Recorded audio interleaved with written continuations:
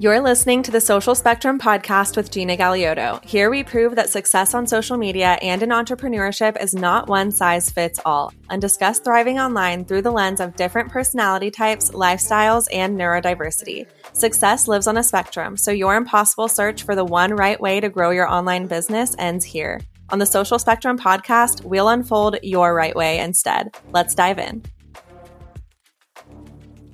So today we are talking about a tale as old as time for entrepreneurs, and that is when we are taking care of our business, we tend not to be taking care of ourselves and our health, both physical and mental. And I feel like as female entrepreneurs specifically, this is particularly important to talk about because there's like so much going on in our bodies at any given moment. And I'm starting to learn more and more about that because of social media. And all of that impacts our energy and our motivation and our creativity and just the way we run our business day to day. And then also how we thrive in our personal lives, of course, when we're speaking of health. So I think, at least for me, when it comes to getting the proper attention for these symptoms that we experience a lot, we're not really feeling seen in the traditional healthcare system. There's plenty of studies to show that women in specific are just less heard, less taken seriously when it comes to healthcare. And at least for me, that's a huge reason why I keep putting off making my doctor's appointments that I absolutely know I need to make. But in 2024, we are getting healthy besties, and traditional healthcare isn't the absolutely only way to address your symptoms. And so because of this, because we're becoming the higher versions of ourselves in 2024 and getting healthy, I'm so excited that we have Rachel with us today to help us do just that. So Rachel is a functional nutrition practitioner, and she helps women focus on the actual root causes of their health symptoms to basically avoid being gaslit by the healthcare system like we talked about. So hi, Rachel. Hi. Thank you so much for being here. Thank you for having me. I'm so excited to be here. Of course. I feel like it's been like a long time coming. We've been mutuals for a long time, just for context for people listening. And we also had to prolong getting on this meeting. So we're just like anxious to get on here and get this conversation started. But before we do fully get into it, for those who don't know you as well as I do, Rachel, can you just tell us a little bit about yourself and about your story and how you wound up in this field? Yeah. So like you mentioned, I'm a holistic nutrition practitioner, functional nutrition practitioner, and it was a long time coming to get here. I definitely spent the last decade of my life being gaslit by the healthcare system. I think that in my early 20s, it was just really rough out here. And I had so many different issues come up and things that were not really talked about and things that most of my doctors I went to had absolutely no idea what was going on, really. And so many times that I was just sent home, you just have this, you just have that, just take this medication. Oh, have you ever thought that maybe you're just really anxious? Like maybe you should get on a anxiety medication. Of course. You just, yeah. That's I always went the solution for them. Exactly. I went multiple times for certain symptoms and walked out with them giving me a Xanax prescription. It is absolutely insane. And it's stuff I never even took. I was like, okay, bye. But it wasn't until I really got into the functional holistic field that I learned root cause healing and preventative care. So then I was like, this is what I'm supposed to be doing. I've been in the healthcare field for years. I started as a personal trainer, and then it cycled into more of the holistic space because that is its own thing. Mm-hmm. But yeah, I just really wanted to focus on the root cause. And I know so many other women are dealing with the same exact things that I went through. And I could see this time and time again with my clients. It's all just happening over and over that we're all just not getting the proper care that we need. And women are so different than men in that aspect of really what's going on with our health and our hormones. And we have things that need to be addressed, and there's ways to fix it, but it's just not the right way in Western medicine with everything. So that really just got me to deep dive into this whole field. Yeah, that's so inspiring. This reminds me why I love doing guest episodes. I haven't done one in so long, but hearing like every time it's always about someone who they're struggling with their own problems and struggles. And then they're like, you know what? Fuck it. I'm just going to find my own solution. And then they get to help others do it along the way too, which is always just so cool. So before we kind of like dive into the health questions further, I would love to know kind of how you differentiate the holistic healthcare versus traditional healthcare, just in case people who are listening don't know or like have it twisted. Totally. I do think that there are some stigmas on the holistic healthcare. If you've ever heard of the term crunchy, I don't know if that you've ever heard of that. Okay, that's like a term that's used. I see it sometimes. I feel like I am on crunchy like TikTok because I kind of act like that. But it's like the term where, let's say, like moms are not giving their kids candy, or like on Halloween they're swapping their kids' candy with something healthier. And so some people think that that's how the whole holistic space is. Like, you're not ever allowed to have candy, or you're not allowed to have chocolate, or you're not allowed to have anything. But really what the real, this is funny because if you just look up crunchy after this, you have to see it. Is it like almond mom vibes?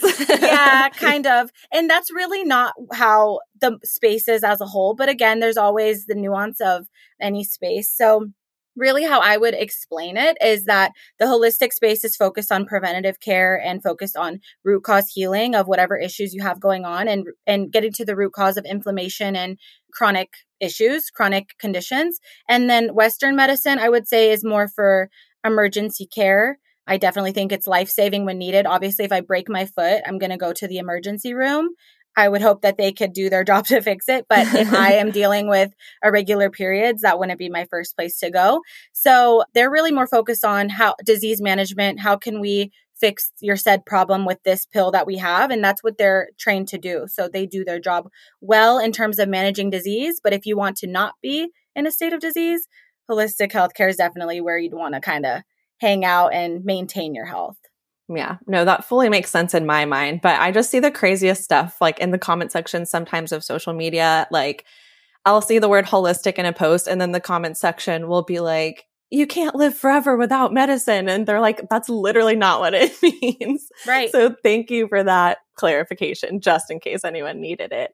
Totally. So, and I want to add to that too, just to say, medicine, like, sometimes is totally needed. So thank God for Western medicine for that fact. Sometimes we need antibiotics. Sometimes we need medication. But the vast majority of people don't.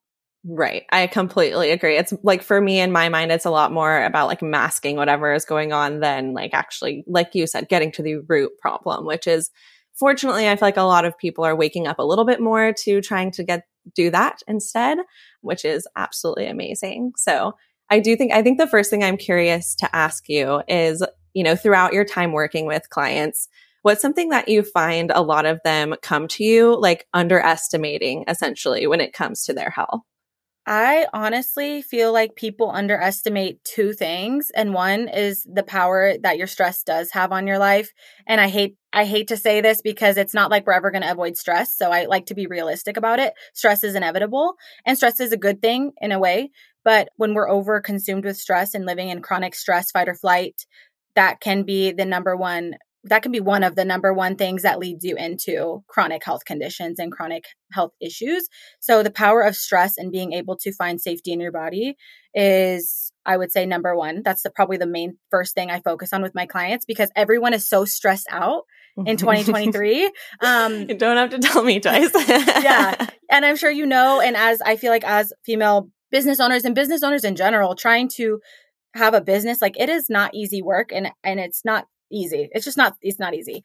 But even women that are working in the traditional 9-to-5 space, that's not easy either. Or women that are stay-at-home moms, that's not easy either. Everyone is dealing with their own sense of difficult things in life. So being able to find some stress resilience is like number one. I think people underestimate, and then people underestimate the power of real food.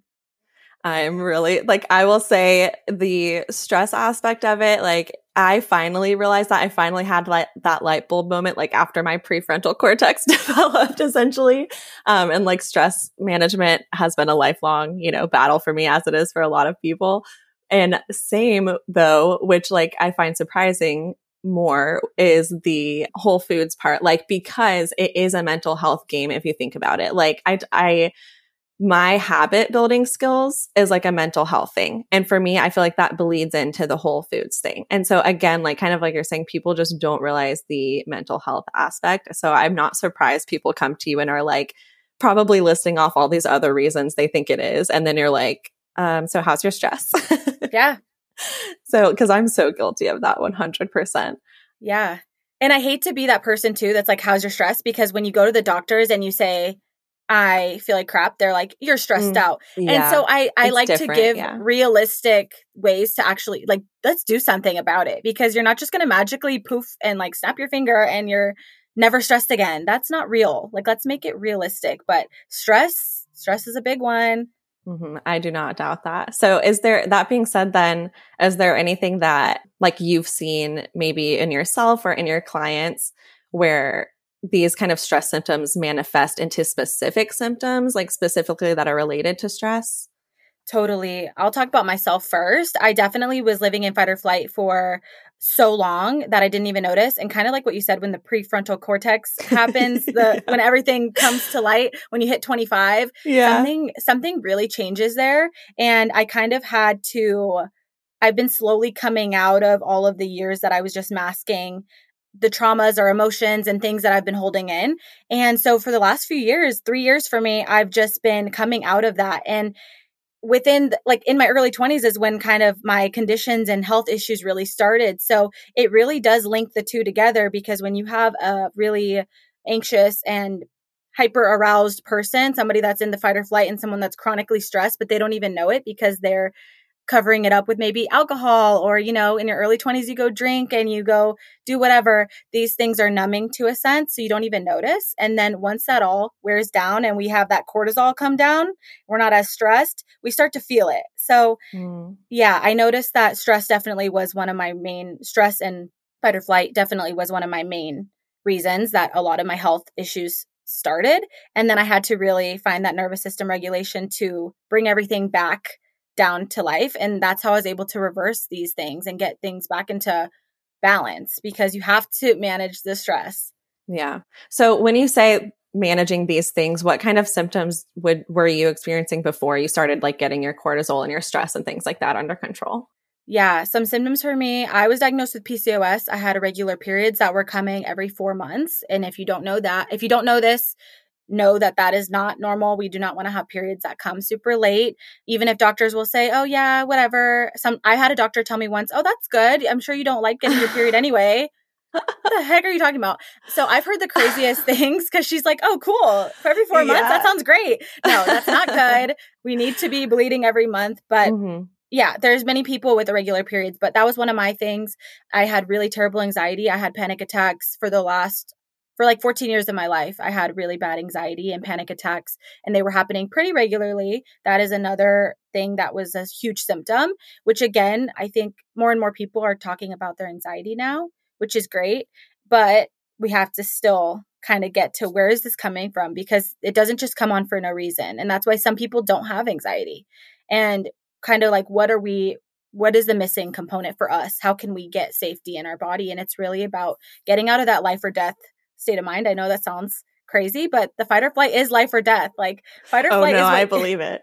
Like that is life or death. Like that is for situations when a car is coming at you and you need to swerve out the way. That's when we should be in our fight or flight. Oh my God, I got to get out of here. But in regular day to day, when we're just working and hanging out and being at home, whatever it is, we shouldn't be in the life or death state of mind 24/7. So getting out of that anxiety, irregular periods, what else?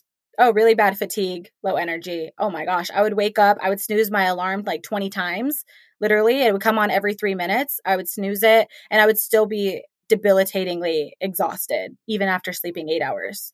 So relatable. Like most of that is super, super relatable. And I know, like, it's so funny when you said the sentence, like, that's why some people don't have anxiety. Like a part of my brain literally, like, that sentence feels fake to me. Like it feels like you just said, like, magic is real. Like for me, I can't even imagine someone not having anxiety. And so it is like, at least gives like hope, like a light at the end of the tunnel kind of thing, that it is more manageable than like it might feel right now. Yeah. When I was in the peak of my terrible anxiety, when someone would tell me like anxiety is not normal, I was like, you're crazy. Like you have no idea what this is like.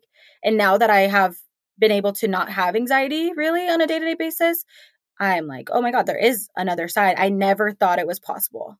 Yeah, that's super inspiring, because I'm like, this year, I really do I feel like I've grown so much in my mental health journey, but I am starting to realize like growth isn't like there's no end goal, you know what I mean? And so like as I've started improving my mental health and my business and stuff like that, like now my physical health is starting to suffer. So I'm just like really trying to find balance in the next year and get all of it under control. And so I love that.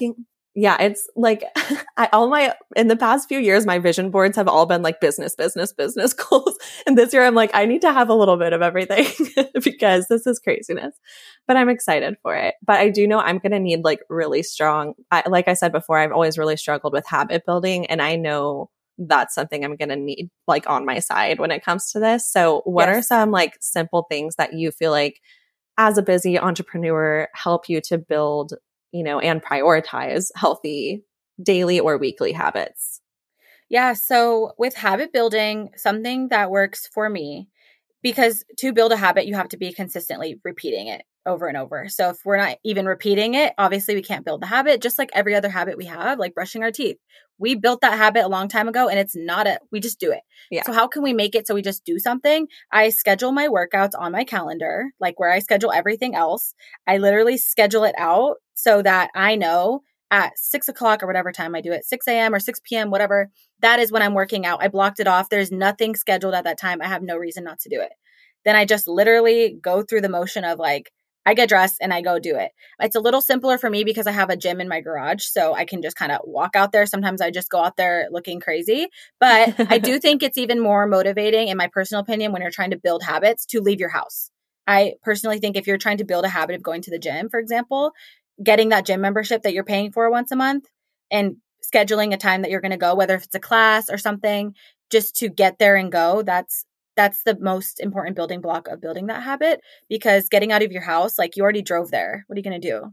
Just like sit in your car? Like, no, you're going to go in. You're paying for it. You're a little more motivated to do it. So I think in the beginning aspect, like commit to something, whether that's a class, a trainer at your gym, something that you are paying for and committed to. I honestly think that's the best part in building a habit. And then once you have the habit, you can do it on your own. Yeah, no, that's a really helpful. That kind of like helped me connect dots a little bit. Cause like in my business, I utilize something called like the, what does she call it? The 5-second rule. I actually just talked about this in my last episode, but she essentially, you know, she's talking about once you're already in motion, like you're way less likely to stop. Whereas if you're just like sitting there thinking about it, then you're going to talk yourself out of it.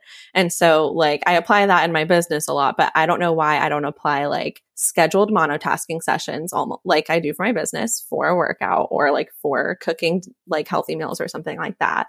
And then apply the 5-second rule. Like, cause we do have a little gym in our garage too, but we also have a fitness center that I could drive to like in our neighborhood that I feel like would do the trick, you know, on like getting me that kind of, I have an appointment with the gym kind of feeling. Exactly. Like, and as crazy as it sounds, like it works. And if you just say like, I have a schedule and I have to be there, like I'm meeting someone there, whatever, I have to go. And if you just get dressed and go, you will do something about it. But if you sit at home and I'm guilty of this. I've done this in my life where I'm just like, I don't feel like it. And then I'm just like, I won't do it. And I'll just sit there and do nothing and whatever. But I really think scheduling a time on your calendar as a busy person is really important, fitting it in where it fits in, because we all can fit in at least a little bit.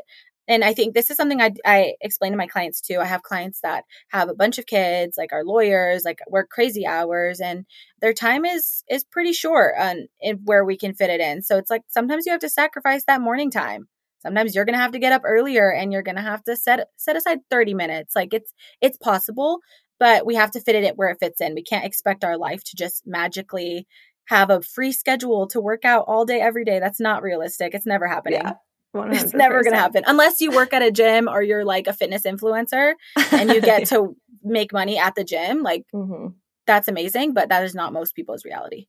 Yeah. And it's, as we're talking through this, my brain is like, oh yeah, I can do that. I can do that. And then I know like there's those low energy days where I'm like, again, it's going to be about that long-term habit of having it always scheduled. So it feels like non-negotiable, but kind of along those lines, I think we actually originally connected about the fact that we are kind of low energy people and the fact that there's multiple ways to tackle things. It doesn't have to just be like neurotypical all the time. And I do know that like a lot of my listeners tend to identify to some level with neurodivergence or just like thinking differently, whether it's ADD, OCD, ASD, whatever it is.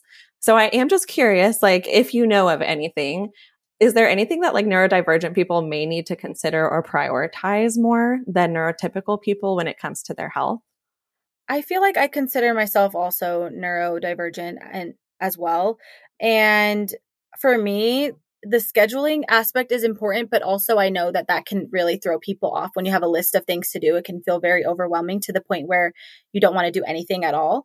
And so I think what has worked for me and what has worked for my clients that also identify is just habit stacking. And I know that that's like a term that can be used differently. Some people do like multiple things at once. For me, that is not the case. I have to get one thing fully completed before I move on to the next task. So I cannot be making dinner and doing something else. Otherwise everything's going to be half-assed done. Right. So I habit stack on what's next. After I make dinner, what do I do after? What's my next thing? Or after I eat breakfast, then I take my supplements. I just stack the healthy things on top of each other. And I really do utilize my calendar. That's just me. I have to see it in writing or it's not real. Like if it's not on my calendar, it's not happening. It's somewhere in the universe out there, but not in my brain. I have to see it. I have to see it, look at my calendar and see like, this is what's happening tonight. Yeah. So now that you've learned kind of like what habits and routines work for you, what is like your favorite routine or the most important routine that you would say that you have?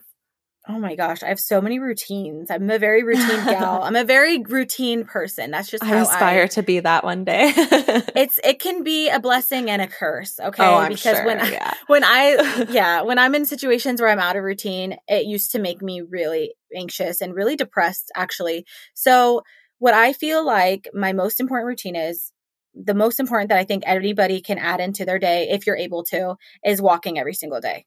And this is the most underrated, it's so important to walk. And especially if you are able to walk, get walking. This is not only going to support your digestion and support your mental health and give you endorphins naturally, because it just happens, but it's also going to get you motivated to want to be active in other ways. And it's going to make you want to, on the weekends, maybe go on a hike or do something active or go to the gym or whatever it is, take a workout class.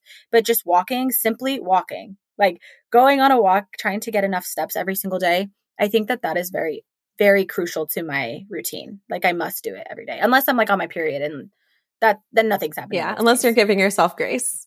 Yeah. But I love that answer. It's like, I love the answer because it's so doable. Like it's so achievable, even, and especially because, I mean, for those of us who really struggle to build habits, like even if you like don't set a time limit, you don't set a distance, like you just, even if you walk for just a few minutes, like again, it's more about building that habit of starting the walk, and eventually you're going to walk for longer and longer every time. Exactly. And I know, I mean, it's been a while now, but a year and a half ago, my husband and I started taking daily walks like when the weather is appropriate. And it did change a lot for my mental health, especially as someone who works from home. And I know a lot of people who are listening work from home. Like sometimes you can stay in the house for like a week and not see the sun if you let yourself. So yes. I totally, I love that answer. When you work at home or you sit at a desk all day, you are not moving enough. That's just the reality. And even if you're very committed and love what you're doing and focusing on work and you love your job, you can't give work more attention than you give yourself. And like, obviously we do give work more attention. Like we work a lot of hours, but you have to do something for you in the day. And I think if you're going to do at least one self-care thing, let walking be it. If you can, if weather's appropriate, get outside. If not, walk around your house. That is still walking. Walk around where you live. If you have, some people get those little standing desks in the little walking treadmill. I've been thinking about that. I think that's a great idea for, especially when now that the weather's getting, it depends where you live, but rainy, cold, and snowy some places. Investing in one of those little treadmills. I mean, you could walk while you check emails. Kind of cool. Yeah. And you know what? Like I need to just pull the trigger on one of those because I feel like it's been self-doubt that has stopped me. Like I keep telling my husband, like, I want to get it, but I'm afraid it's going to be one of those things I just like put in the corner and it just takes up space in my office. But it's like, I'm never like, if I have that mentality, I'm never going to start because I don't have it. So exactly. Yeah, I think it is worth pulling the trigger, especially now that our walks are a little bit more like ingrained in me and I feel like I need them more. My husband's already like, seasonal depression is so real. I'm like, Yeah. I know. It so is. I could feel the difference with this gloomy, rainy weather. I'm like, you have to really, God. yeah, and you have to really. When the time switches, that really terrible. gets us. It's so bad. It's so bad. My cats are waking me up at like 4 a.m. screaming at me. Like, it is so terrible. I'm falling asleep at like That's 8. how my dog is. It's so bad. But I think you would love the little treadmill thing at home because you don't have to go, like, you can literally just go at your own pace. You can do it while you have so much, like, I know you do so many emails and like stuff where you're on your computer. Like, I think you would love it. I actually think that it would be like something you would do. I think I should. Yeah, I think you're right. Because I wonder if you've seen this. I've seen a girl doing cozy cardio on TikTok. Have you seen that? I haven't. That sounds really cute though. She like makes her environment like a vibe and she just like sets up her walking treadmill and like just romanticizes it basically. Yes. So that's another thing, Gina, that you just said that is so important. And I tell my clients, like, you need to romanticize your routine. You need to become obsessed with it. And at first you're not going to be because it's foreign to you and you're like, I don't want to do this. Then when you start doing it and you're like, I love this. This makes me feel so good. I love how this improves my mental health, or I love how this improves my physical health. And you become obsessed with it. Like, you will go all the way in on it, but you have to love it. You have to make it an environment, like you said, that is like lovable. Like, make it cozy, make it comfy, get a cute workout outfit if that's something that motivates you. Everyone's motivated by different things. Some people love to get the cute little sets. Cool. Do whatever is going to make you romanticize the whole process. Yeah, it really is a huge part of it. Like, whenever, because I've fallen into phases where I am, more in love with my routine and I am a lot more consistent, and like life does just feel so different, like every aspect of it. And it just takes the tiniest thing sometimes to derail me. But every time I get back into a routine, like, it lasts longer. So like, I know I'm learning stuff along the way. And I like, my mentality has shifted around that stuff. In your 20s, it's more like for losing weight and like stuff like that. And now I'm a lot more health focused. Yes. So your early 20s is all just about weight loss and how can I look like this? And that unfortunately. Yeah, it's kind of like what did they say on TikTok? The canon event. Oh yeah, a canon event. Totally. That's the canon event. It's just going to happen. But you know what? When you get out of that and you just focus on health, it is so much more enjoyable. Mm-hmm. Yeah, I've already like experienced glimpses of that, so I'm sure it is. And this is like kind of off topic, but it popped into my head. Veering back to the like how I said like I'm worried I'll put the walking treadmill in the corner. Something else I'm guilty of that like has kind of made me hesitant too is buying all of these random health products and then like either never using them, or I use them and I get some weird new symptom because like they're not even actually good for you. Right. So I am super curious, like, what is a health product that you swear by or you just couldn't live without and that it's doing good things for you? Okay. I have a few, but if I had to pick my number one that I honestly think pretty much everyone could benefit from, again, it really depends where your gut health is at, but for the most part, everyone can benefit from, is the little tinctures. So they're the little things that you squeeze and drop into your water. Okay. I've seen those. Digestive bitters. Okay. What does that do? I literally carry this in my purse. I bring it everywhere. I will use it in public. I will use it anywhere. And what it does is it really helps. You take it right before a meal and it's just herbs in there. It's literally natural. And it helps your body facilitate digestion. So when you eat, especially if you're having a heavy meal, a heavy carb meal or sugary meal, or just something a little more carb dense, it really helps facilitate digestion and helps you avoid any possible, like heartburn or indigestion or things like that. And it just helps you digest your food so much better. And I swear by it, it has changed my life. And I carry it in my purse. A great one is by Organic Olivia. I don't know if you've seen her. I don't think so. Maybe if I saw like a picture. She's amazing. She's a clinical herbalist, and she makes tinctures literally for a living, and she's just amazing. But she makes this one called Gluco Bitters, and it's a great one to avoid blood sugar spikes. So a lot of people deal with blood sugar highs and lows just from eating, carby meals, or just, maybe they have insulin resistance from PCOS or many different things, but it helps you avoid getting that super spike so you can have balanced blood sugar and still enjoy carbs and sugar and stuff here and there. Yeah. So you bringing that up just makes me wonder, because I'm one of those people who like, I've always just assumed that something I have is like weird blood sugar spikes and things like that, but I don't actually know. So like, what would you say some of the symptoms are for someone who might be insulin resistant or like have blood sugar kind of imbalances? Okay, so some symptoms would be if you go long periods of time without eating, like I'm talking like maybe 5-6 hours, you get really bad mood swings, or you get really, really hungry, or you get really, really low energy to the point where you kind of feel like you could either go to sleep or potentially get dizzy to where you feel like you're going to like pass out. Or if you eat right after you eat, you get into that serious food coma where you feel like you have to go to sleep right after. Or a lot of mood stuff, really, irritability, really bad fatigue. It depends if you have really high or low, but when you're fluctuating, it kind of goes in and out of those symptoms, like really bad hunger, really bad mood swings, low energy, dizziness, thirst, things like that.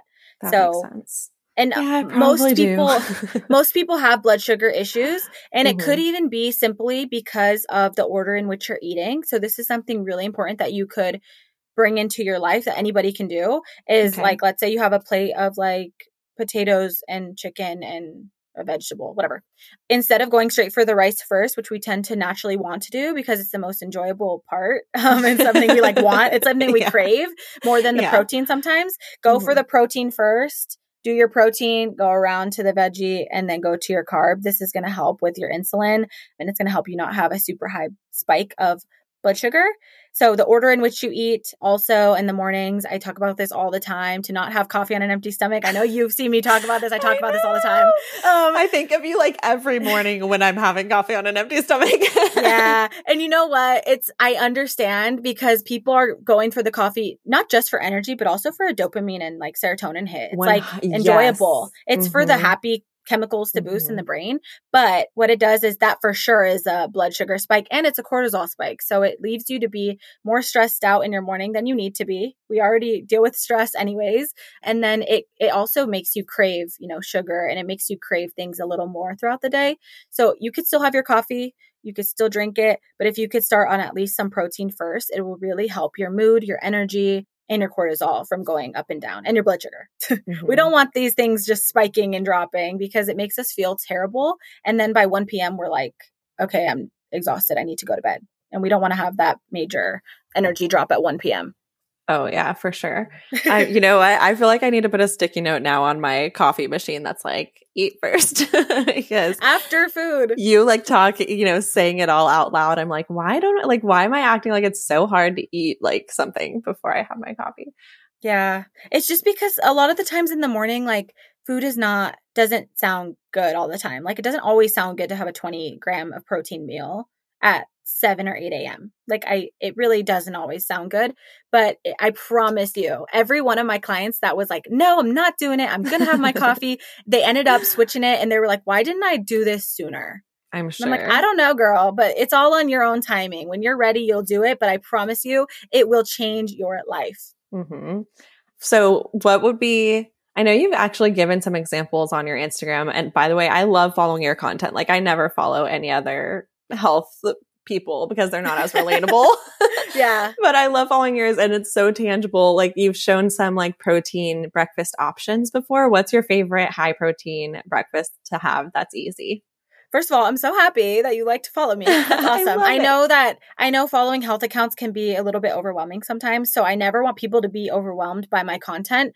And sometimes the topics are overwhelming, but I try to keep it as simple as possible so people can just feel better. But my favorite high protein breakfast right now, my fixation, and a lot of people are not going to like this one. Okay. A lot of people don't like this. I like cottage cheese. I'm going to say that. A lot of people don't.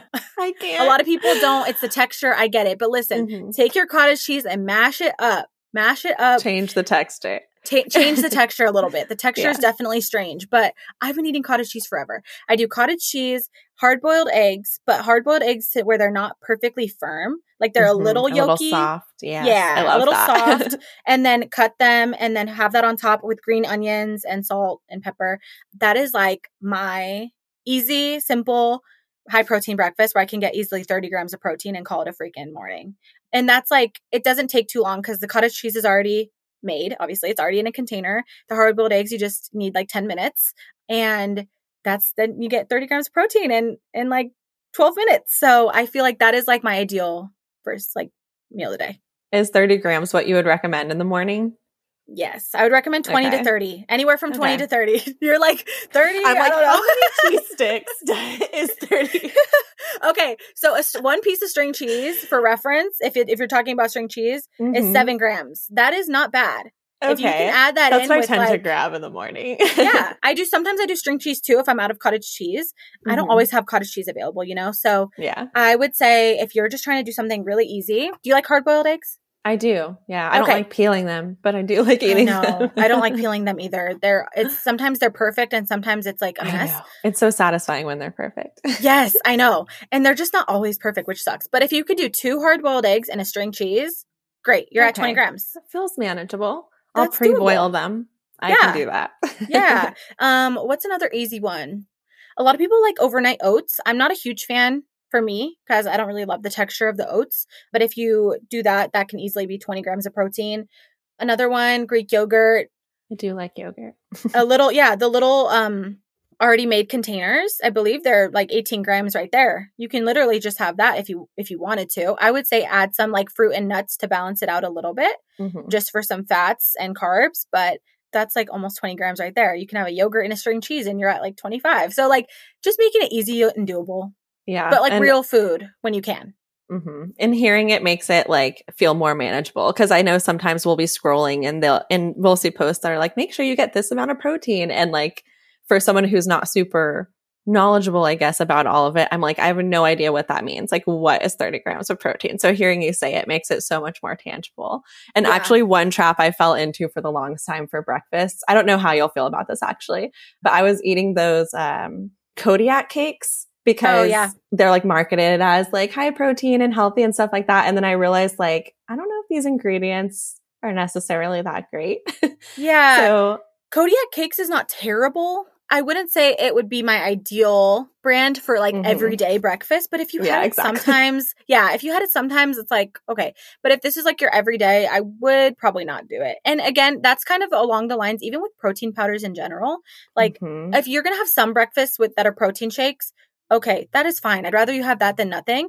But let's make sure it's like quality protein powder because not all protein is made the same. So something in like the fitness industry markets a lot is like protein this, high protein that. But the ingredients in most of these brands are so unnecessary. There's a lot of inflammatory ingredients because they use them to make the flavor good. So you have to really look into these high brands that you see all over TikTok. I'm sure we've all seen these brands. Like, are there any that come to mind? So you're not going to. I'm like, which ones? Should I name drop? Because I'll name drop at least one. Okay, please do. Okay, you don't have to. You don't have to beg me. I will do it. Alani Nu.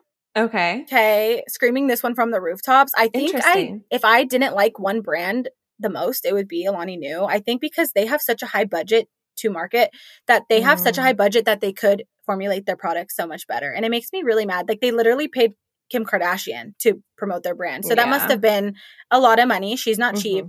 And you couldn't change your formula. Like you're putting money into the marketing, but not into the product.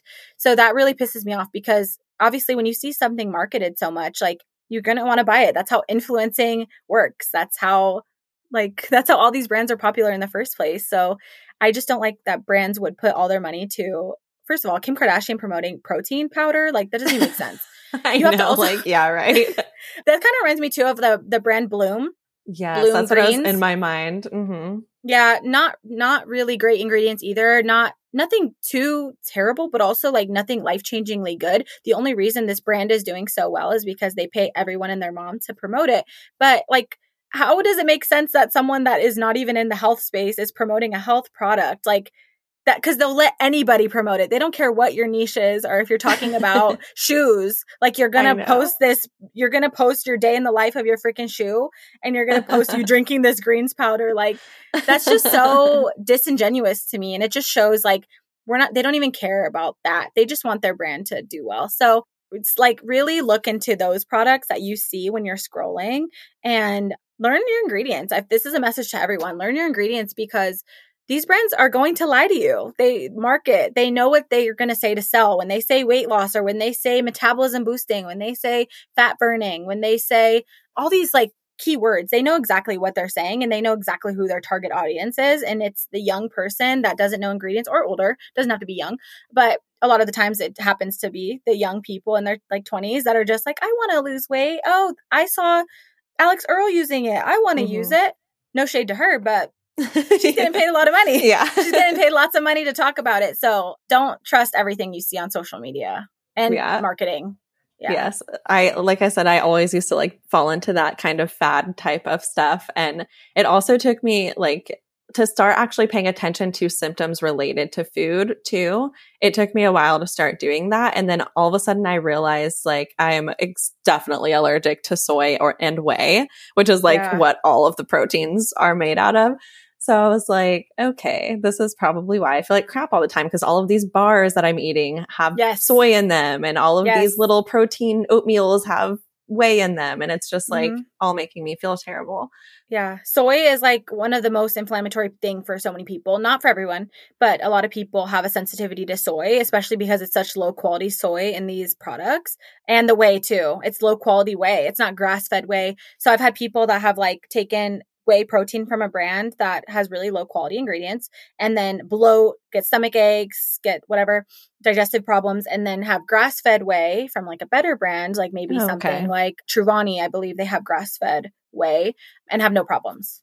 That's interesting, because I've always just assumed it was like because I think it's a milky, like I'm slightly lactose intolerant. So I've always just assumed it's like the milk that's in there, but I didn't even realize that grass-fed made a difference. So it's so crazy like how educated you really have to be to kind of avoid this stuff. Like everything that the US allows in their food in the first place, and just the way that the advertising industry is able to twist their marketing to make horrible things for you sound good for you, essentially. Yeah. It's just like Europe bans these ingredients that we have out here. They literally have these ingredients in personal care, in skincare, in our food. They ban these ingredients. Why? Because they know they're dangerous. I just saw a post that said the US is banning the ingredients in Skittles, which is great. But however, it's not going to take effect until 2027. Okay, I did not know that. What are we waiting for? But like, this is not new to anybody. And the sad thing is like a big brand like Skittles, like, or whatever company owns Skittles, I don't know.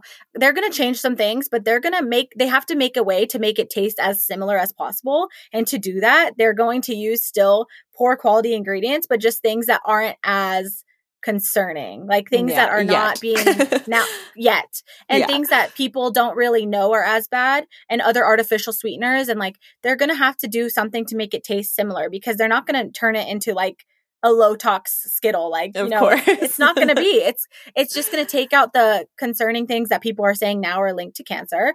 And then they're going to say, well, we'll do this instead. Something that is kind of just as bad, but nobody's really like focused on this ingredient.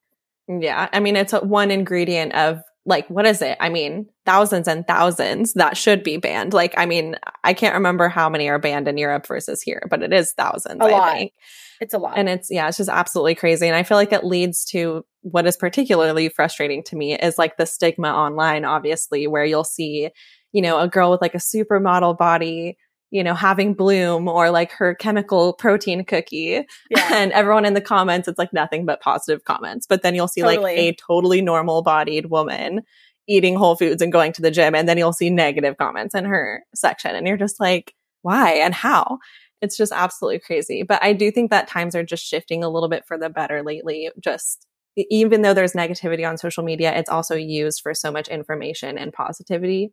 So it's just so kind of, it like always makes me so torn when it comes to this industry in particular and talking about it, especially on social media. So that being said, since you do such a good job of like making everything so relatable and feel realistic, what do you think are some of the more toxic misconceptions that you do see in the fitness industry or in the health industry? I would say, because like I said, I started as a personal trainer and I worked in gyms, and I'm still a personal trainer to this day. So I'm not, I just am now on the holistic side of things. But I think that in the fitness industry, it is completely normalized to track your calories and macros for the rest of your life. And that's fine. And not care about what you're eating. But when you start talking about ingredients and limiting your toxin exposure, everyone says that you have disordered eating, or that you have you have a unhealthy relationship to food because you're cautious about what you eat. But whereas the macro tracking calorie person, they say you could eat whatever you want in moderation as long as it fits these numbers. But, something I want to say on that, I could literally, and I would never, but I could literally eat Taco Bell every single day for the rest of my life and fit my macros. Right. I could fit my macros. I could lose weight eating Taco Bell if I planned it out strategically. But what would that do to my mental health, my gut health, my physical health? Nothing good. We know that, right? But that's fine. Like, that's obviously, that's an exaggerated example, but fitting my macros is okay. But reading ingredients and expressing the importance of being lower tox where you can, that's where people in the fitness space are like, oh, you have disordered relationship to food. Like, you have an eating disorder. And that's not true. It's not the case. And it's not fair to say like one is better than the other. I believe you can track your calories if you want to and still eat quality real foods, or you can not track your calories and still eat quality real foods. You could still meet your health goals, but reading ingredients is like vital. Like, you need to know what's in your food. You need to know what you're eating and what you're putting in your body, because these companies, like I said, they're never going to tell you straight up what's in there. You'll see like umbrella terms like natural flavors and like all these fitness products, or like in really anything that's in a package. You'll see natural flavors. Like, everyone listening, go to your like pantry and look at something in a package. And if you see natural flavors, that's just the company not explaining what that means. It's just flavors that were manipulated in a lab, whatever. And we don't know. So it's just so normalized. It's so normalized to just not read ingredients and just fit numbers that fit in our lives. But yeah. Yeah. And to just like, even like you said at the end there, to just not know in general. Like, yeah, even like when you said that, the natural flavors thing, like my brain has always known, okay, that can't mean anything good because it's not very specific, but I don't know what it does mean. Like, I don't know what they are doing. We all don't know. All it means is that eventually, like at one point it was derived from something natural, and then they went through a chemical process to create a flavor, and now it's just natural flavor. So like, no one knows. No one knows what that means. And they do that on purpose, because if it was something they could say, if it was just orange flavor, they would say orange. But natural flavor, what the heck is that? So I've seen, and I've messaged companies before asking them what their natural flavor is in their product. Like, I've had many brands try to reach out and work together, and I'm like, what is this? And they will literally say like, oh, we don't know. The manufacturer makes it. Like, people don't even know what's in their own brand. I've seen this again and again and again. I saw this with the founder of, I think it was Bloom, the lady. I'm pretty sure it was Bloom. Wow. On an interview. And somebody said like, what is the most dangerous ingredient? And it was something that was literally in Bloom. Wow. But she didn't even know. And they're like talking about it, having this conversation, and it's literally was in her product, but she didn't know, because they don't make the ingredients. Like, these people that own these companies, they're not actually in the lab making it for the most part. Some great people are, but for the most part, they're not. They're letting someone else do it, and then they just sell it. Yeah. That's insane. It's insane when you really think about it all out loud. Because like, I feel like sometimes we know to a level, but it's like that blinders effect. Like, you're like, I don't want to think about it. I don't want to know about it. I don't want to think about it. It's absolutely crazy. And so I am, speaking of kind of crazy things, like, I want to know your thoughts about what you feel was, like, if there was any one particular trend in the diet industry or the fitness industry in particular where you were like, I hate this one the most. Like, because I know we've been talking about Bloom and all of that, all of those trends and things like that. Yeah. Was there anything that you're like, this one sucks? Like, this era sucks. So I have two. It's so hard for me to narrow down one thing. I'm so sorry. Every time it's like, pick your favorite. I'm like, I can't. I'm like, spill the tea, please. One of them is definitely, I'm sure this rings this is no surprise to people, the super low calorie diets to lose weight. Okay. I used to work at a gym, and the owner, who is not a nutritionist, who is not a nutrition professional, he just owned a freaking gym. He would do these challenges with ladies in their 40s and 50s, and he would give them meal plans, all the same exact meal plan. And when you add the calories up of what the food was, it was like 1,200, 1,300 calories. And that is like never enough for any adult to eat ever. But even like if you want to lose weight, whatever. So that was like very triggering to me as someone that used to eat low calorie diets to lose weight. I think that is the absolute worst trend. And I don't know if it's still trending as much, but I do know people do follow very basic meal plans and they do still have low calorie. Like I know older women are following meal plans that are putting them at 1,200 calories. I have clients that come to me that are tracking their calories before meeting me and they're showing me what they've been tracking and it's literally adding up to 1,100 a day. Mm-hmm. That is crazy to me. Yeah. I used to bad. I worked at this place called Quick Weight Loss, which if that doesn't tell you enough, no. Please. So glad I escaped that situation. But yeah, the calories were insane. Like on the norm, it was around 11 to 1,200. And then if they like cheated over the weekend, they would get put on this prep phase is what we called it. And it was like, it was nothing. I can't even imagine how many calories it must have been. I don't know how they got away with doing that. And then you lose calories on your next day, right? Yeah. They come in and they'd be like, they'd put them on a plan where they're like, okay, now you can only eat like a little bit of meat and vegetables for the next, 2 days and only water and all that kind of stuff. That's what this meal plan was too. And it was so toxic and it was so sad because these women were coming and working out every day, doing very intense workouts, HIIT workouts, overexerting their bodies and eating like a freaking bird. So you can never feel good working out like that 7 days a week. And also they were not allowed to have any rest days on this challenge. That's never good. Wow. So I would say my pet peeve is never taking rest days. My pet peeve is really low diets. I also have a really big problem with calling meals cheat meals. I absolutely hate that. It makes my skin crawl. It literally makes me cringe. I hate the word cheat meal being referred to as your food, like as if we're in a marriage with food, and it's just very disturbing. That's cheating on your partner. That's a good way to put it. It's so disturbing to me because how are you cheating on your meal? And people use this people use this word a lot over the holidays. Like I cheated on my diet, but it's like, be for real. No, that's not, it's not good. It's okay to eat things out of your norm on holidays and it's very normal, but you just, you got to be consistent with your diet and don't consider it like you're in a deep relationship to where you can never go out of your routine with food, because then that's an unhealthy relationship to food. When we put ourselves in a box where we cannot eat anything that is not in our day to day. So that's something I really don't like. And there was something else I was going to say before I got on the topic of all the crazy things that happen at the gym. But I can't remember. Oh, the gallon of water. The fitness people saying a gallon of water a day. Too much. Way too much, one. And water is stripped of nutrients. So when you drink filtered water, which I hope everyone is, do not drink your water from your sink. If you're drinking filtered water, in the filtration process, it is stripping your minerals. It is also stripping, hopefully, heavy metals, as it should. That's what it's supposed to get out of there.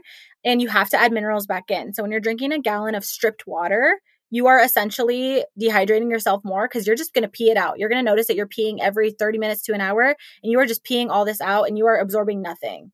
So I'd rather someone drink 80 ounces of water. That's 2 of the big, I think the Stanley size cups, and put minerals back in their water than aim for a gallon a day. It is crazy. Too much water. Yeah. I'm one of those people who I feel like my body betrays me because I never, ever feel thirsty. I literally pretty much have to remind myself. My brain has to tell me to drink water. I rarely feel it. And so I wonder now if putting minerals in there would make me crave it more because I would actually feel a quench whenever I drink water. Possibly, so what do you mean? What can I add in there to put the minerals back? So some easy options, I'm going to go from the easiest to the little more complex. It's not really complex. It's just actual product versus easy.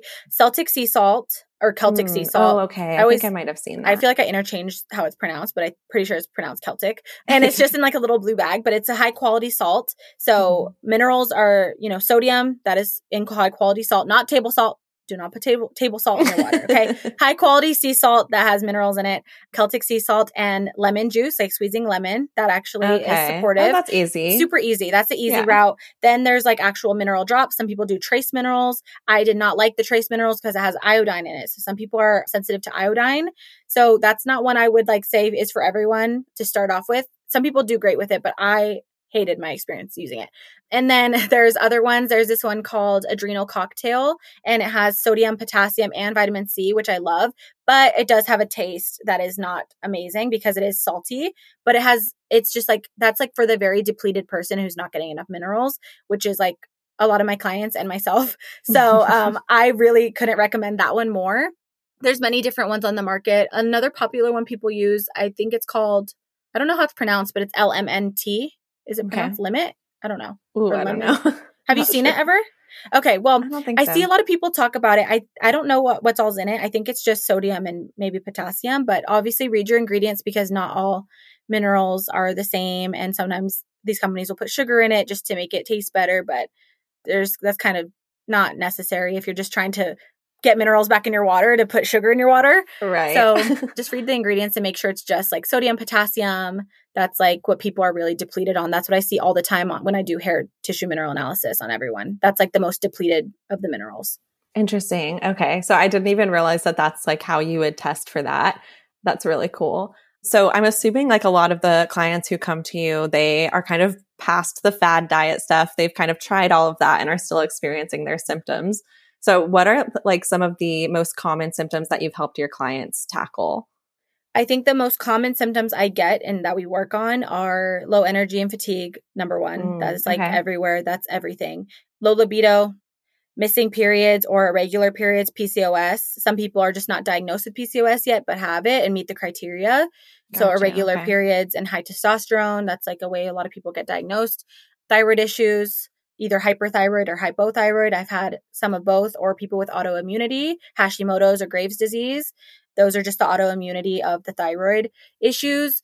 And some people have resistance to exercise. That's like another thing I see a lot where people will exercise and feel really worse after, like feel really fatigued. And that's usually a cortisol thing. So we kind of just focus on figuring out what's going on. Yeah. Okay. That actually blows my mind. Yeah. Cause I always, my sister or like people in general, honestly, would tell me like, you know, exercise helps with anxiety. But I would always experience kind of the opposite. Like my heart rate increasing would kind of put me into a little bit of an anxious mode, and then I'd get really tired after. And now I'm like, is that a cortisol thing? That was me too. I had that same experience, and it actually made me really start hating exercising because I hated when my heart would race and then I would go spiral into a panic attack. That could definitely be a cortisol thing. It could also be nervous system response. But something really important if you do experience that is to not have caffeine before your workout. So a lot of people do the pre-workout or coffee before they work out for energy. Don't do that. That is going to spiral you. If you already tend to be an anxious person, that's going to spiral you into an anxiety attack because your heart is going to race more when you work out, as it should. It should go up when we do cardio or when we weight lift. But if you have caffeine before, it's going to make it so much worse and you're just going to have too much adrenaline. Yeah, I bet. Yep, of course. It's always that. That's always the solution. Take the caffeine. The coffee. Yeah. I know. It's hard. I know you're caffeine free, right? You don't do caffeine at all. That's so impressive. Yeah. That's amazing. You know what? It always gave me such, I did try to get into it when I was younger. I tried it. I remember once I got a cold brew, which is so crazy because that is such a crazy amount to just go right into. And I felt so bad and I spiraled so bad that time. And I just never did it again. But I do not feel good when I drink caffeine. It makes me feel really sick. It makes me very anxious. And it makes you have to go to the bathroom like right away, which I hate because I'm like, hello, like so relatable. Like I do not like that because I'm like, I'm trying to get stuff done. Like usually when you have coffee, it's because you're like starting your day. I just hate the whole thing. I do not like it. It's not fun for me.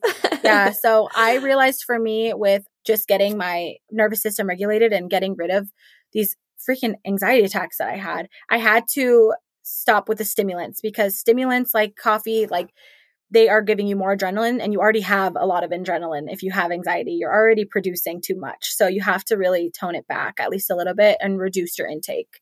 Yeah. It's interesting because now that we've kind of talked about both and like both the habits part and just the caffeine effects part, I'm like, I wonder if decaf would even, like if my brain would even notice that it was decaf. Because for me, it's more of the cozy, warm vibes, like the habit, the taste, all of that.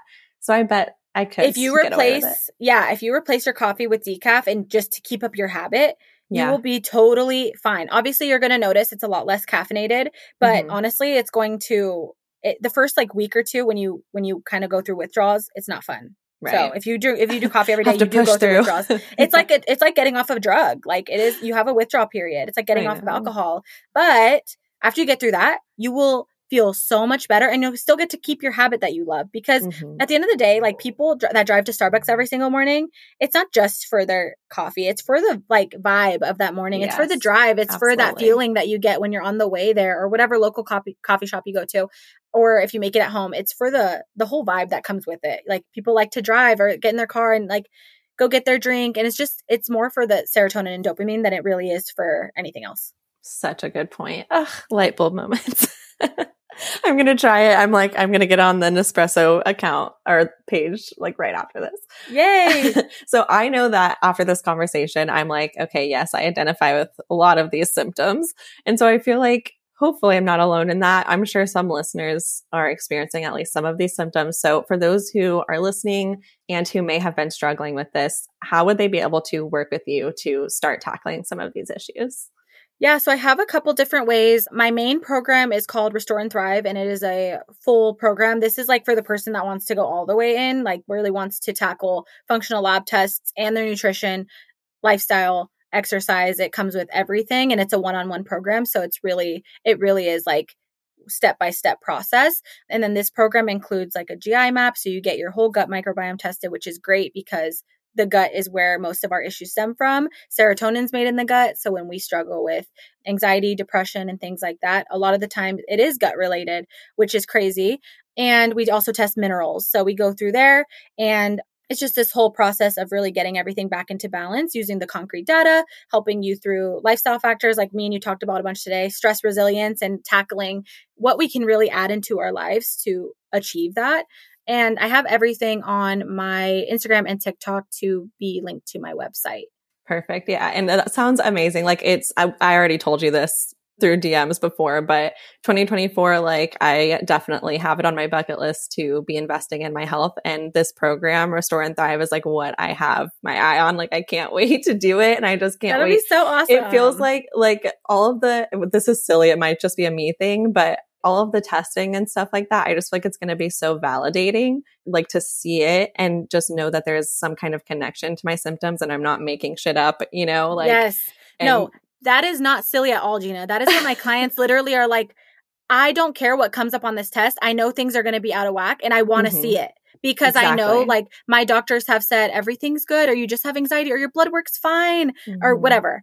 They've all been told that already. They've all been told everything's all good. They don't know why they feel like crap. Or like, are you sure you're not just making this up in your head? Like, stress makes you make up symptoms. No, like yes. It doesn't make you make up symptoms. So like it is validating, and it is so important to see those results, because even if things are off, like, okay, things are off, and that's like why I feel like this, and I can fix it. So it is a very validating process. It's not silly at all. That's like, I think people are so excited to see their test results because they're like, great. It's like a sense of relief to know, like, even though 10,000 doctors have told me I'm making shit up in my head and I just have anxiety, this is like real concrete data in front of me. Yeah. And it makes it so much more motivating to start addressing it, because when you have doubts about it, you're just like, maybe it's not even an issue. Yes. And yeah, I can imagine it's just so much, like it literally sounds so much fun. Yeah. It's just evidence-based. It's evidence-based. Like you can't make deny up the test results, and you can't, we can't make up what we're going to find. So it's just really cool, because blood work can be a little strange sometimes because it does fluctuate and it's based on the moment, and blood work doesn't always tell the full story. So it's really nice to kind of look into other forms of testing that give us more information and give us like deeper rooted things that Western medicine doesn't test, unfortunately. Yeah, definitely. And if anyone is like, just like me here sitting all giddy about the potential of it, I am going to link Rachel's resources in the show description for you, as well as her socials, so that you can easily find her. And Rachel, this has been like, thank you so much for letting me pick your brain for all this time. Like I've been holding up all these questions as we've been following each other, and now I finally got to ask, which is so amazing. And it's been fun along the way too. So I know. Thank you. I'm so happy, and I'm so glad we were able to connect. And we've been, like we said, we've been mutuals for a long time. So it's really cool to finally touch base together. Yeah, it's about time. Well, again, thank you. Is there anything else that you want to share with listeners before I let you go? Just advocate for your health, you guys. Advocate for your health, besties. Like Gina says, everyone's besties. You guys, you're not making things up, and you deserve to be healthy and happy in your body. 100%. That's what I'm like. I love this episode because I feel like the messaging was exactly how I wanted it to come across. Like I wasn't sure exactly how the conversation would unfold, but whenever I posted on my Instagram that I was looking for people in the health space to come on the podcast, I was like, these are the topics that need to be addressed. So yeah, thank you so much. Of course. All right, guys. Well, don't forget to give Rachel a follow on socials, which I will link for you below, like I said, and feel free to send either of us a DM letting us know how you liked this episode. And I will chat with you next week. If you liked this episode, it would make my day to hear about it. Please don't hesitate to share your thoughts on Instagram and tag me at Gina Galiotto or shoot me a DM letting me know so I can continue sharing episodes you love. And if you haven't already, don't forget to subscribe to the Social Spectrum podcast and leave a 5-star review so we can stay in each other's worlds. Thank you so much for hanging out with me today. Until next time, friend.